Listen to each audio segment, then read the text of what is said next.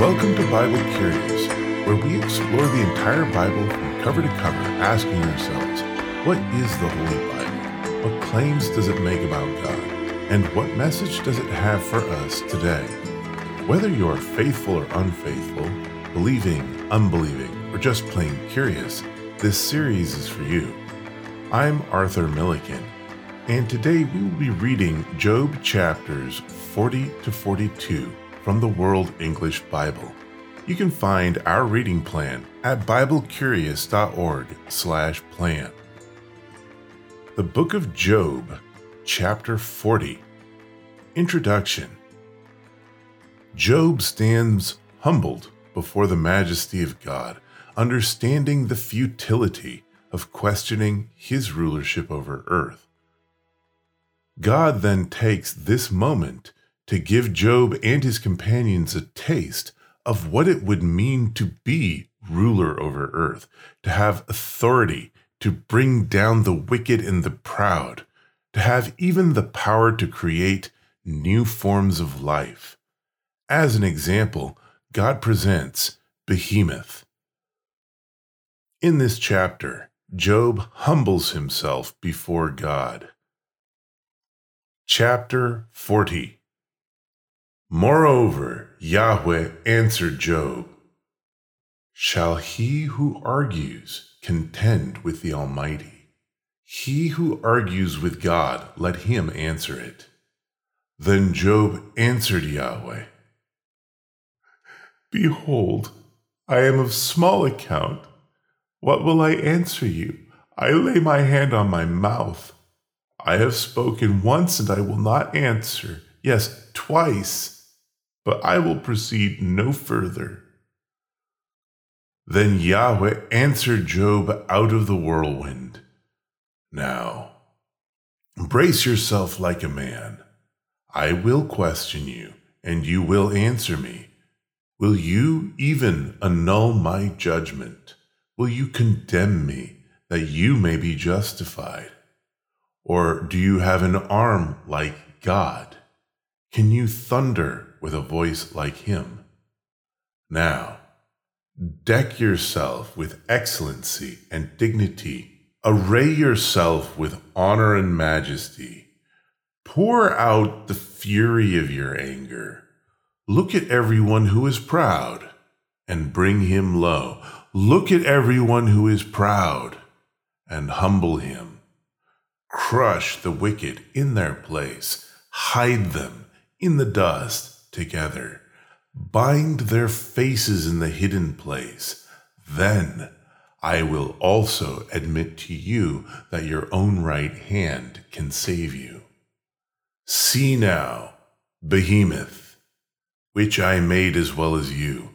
He eats grass like an ox. Look now, his strength is in his thighs. His force is in the muscles of his belly. He moves his tail like a cedar. The sinews of his thighs are knit together. His bones are like tubes of bronze. His limbs are like bars of iron. He is the chief of the ways of God. He who made him gives him his sword. Surely the mountains produce food for him, where all the animals of the field play. He lies under the lotus trees, in the covert of the reed and the marsh. The lotuses cover him with their shade. The willows of the brook surround him. Behold, if a river overflows, he doesn't tremble. He is confident, though the Jordan swells even to his mouth.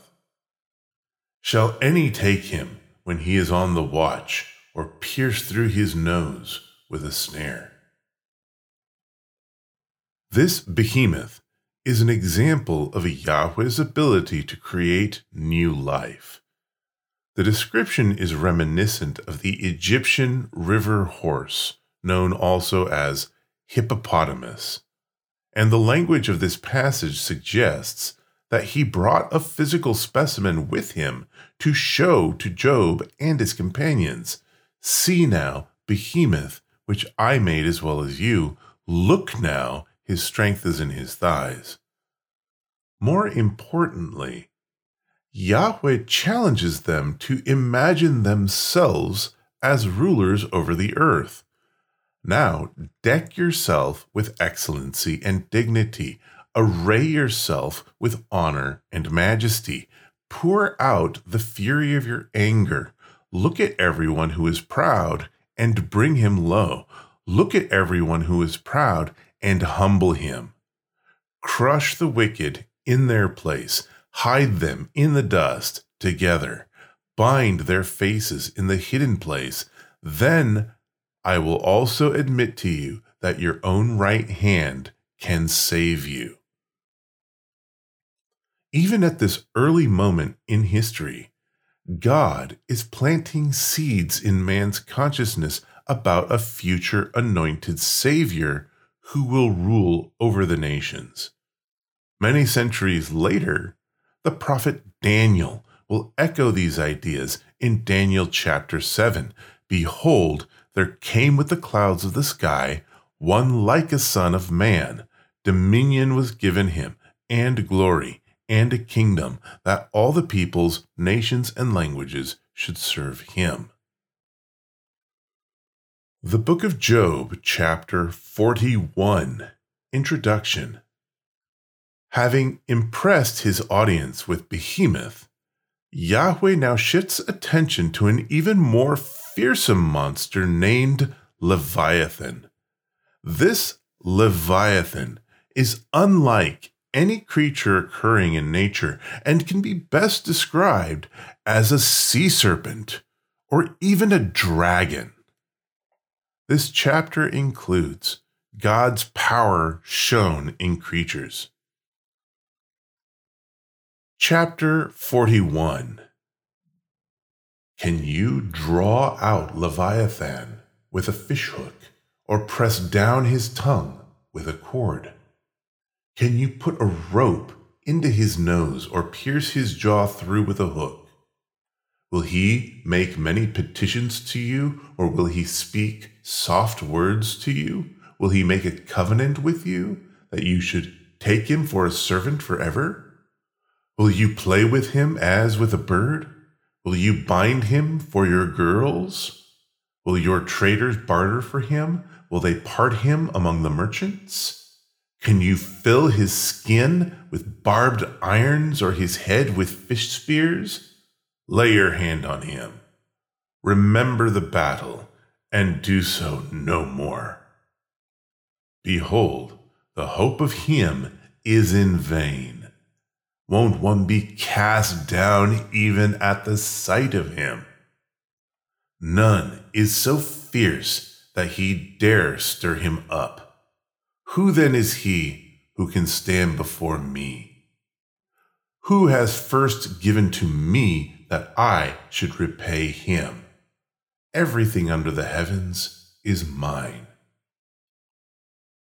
I will not keep silence concerning his limbs, nor his mighty strength, nor his goodly frame. Who can strip off his outer garment? Who will come within his jaws? Who can open the doors of his face? Around his teeth is terror. Strong scales are his pride, shut up together with a close seal.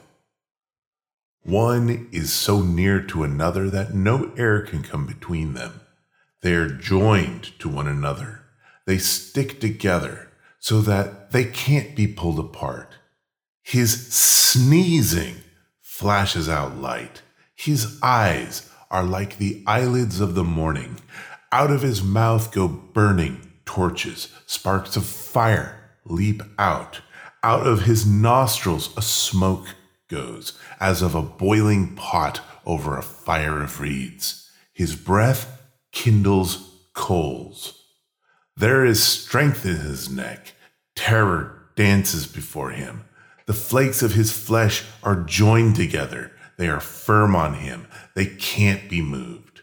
His heart is as firm as a stone. Yes, firm as the lower millstone. When he raises himself up, The mighty are afraid. They retreat before his thrashing. If one attacks him with a sword, it can't prevail, nor the spear, the dart, nor the pointed shaft. He counts iron as straw and bronze as rotten wood. The arrow can't make him flee. Sling stones are like chaff to him. Clubs are counted as stubble. He laughs at the rushing of the javelin. His undersides are like sharp potsherds, leaving a trail in the mud like a threshing sledge. He makes the deep to boil like a pot. He makes the sea like a pot of ointment. He makes a path shine after him. One would think the deep had white hair. On earth, there is not his equal that is made without fear. He sees everything that is high. He is king over all the sons of pride. Many attempts have been made to link Leviathan to existing animals, such as a whale or crocodile, but all have fallen incredibly short. What earthly creature breathes fire? Listen to this description. His sneezing flashes out light. His eyes are like the eyelids of the morning. Out of his mouth go burning torches. Sparks of fire leap out. Out of his nostrils a smoke goes, as of a boiling pot over a fire of reeds. His breath kindles coals. A flame goes out of his mouth. Whether or not you believe these words attributed to the God of Israel, they clearly say what they say. And we know that Job himself does not doubt the existence of Leviathan, because Job already mentioned him in chapter 3 while lamenting the night he was born. Let them curse it who curse the day, who are ready to rouse Leviathan. The book of Job, chapter 42. Introduction. Finally, Job relents from his defiant position against God, humbling himself before the Almighty. Yahweh will then turn to Job's unrighteous friends, and instead of judgment, God will offer them mercy, but only if they will appeal to Job as their moderator to stand between them and God. Curiously, Yahweh has nothing to say to the young Elihu, and no mention will be made of the adversary who challenged God in the opening scene. In this chapter, Job submits himself to God. The Lord rebukes Job's friends. God blesses Job. Chapter 42. Then Job answered Yahweh, I know that you can do all things, and that no purpose of yours can be restrained. You asked, who is this who hides counsel without knowledge? Therefore I have uttered that which I didn't understand, things too wonderful for me, which I didn't know.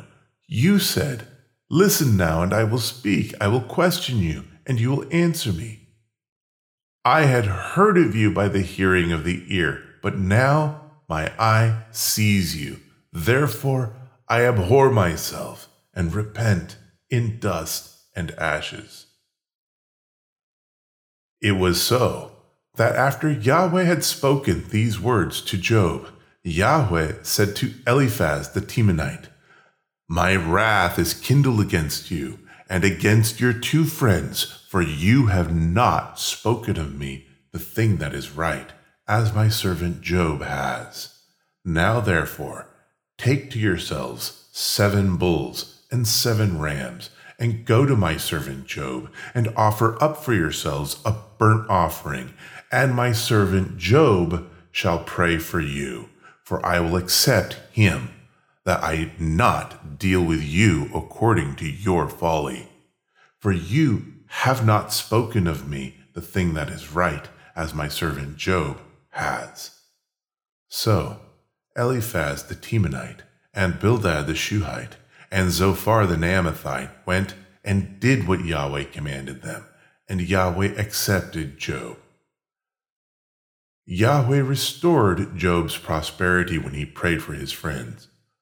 Yahweh gave Job twice as much as he had before.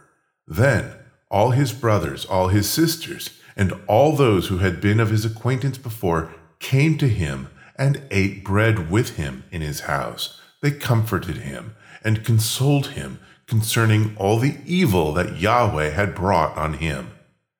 Everyone also gave him a piece of money, and everyone a ring of gold. So Yahweh blessed the latter end of Job more than his beginning. He had 14,000 sheep, 6,000 camels, 1,000 yoke of oxen, and 1,000 female donkeys. He had also 7 sons and 3 daughters. He called the name of the first Jemimah, and the name of the second Keziah, and the name of the third Keren-Hapuk. In all the land were no women found so beautiful as the daughters of Job.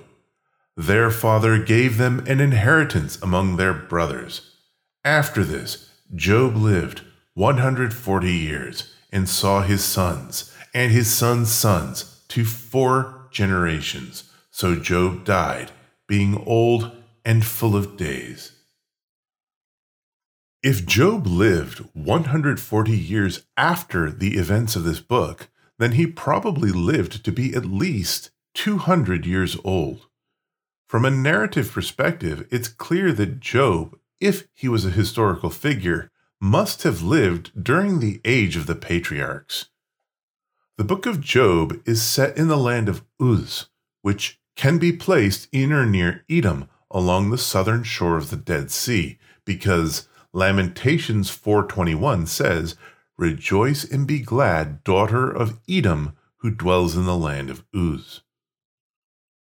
Now, Edom is located south of what would become Israel, yet the book of Job introduces its hero as the greatest of all the children of the East.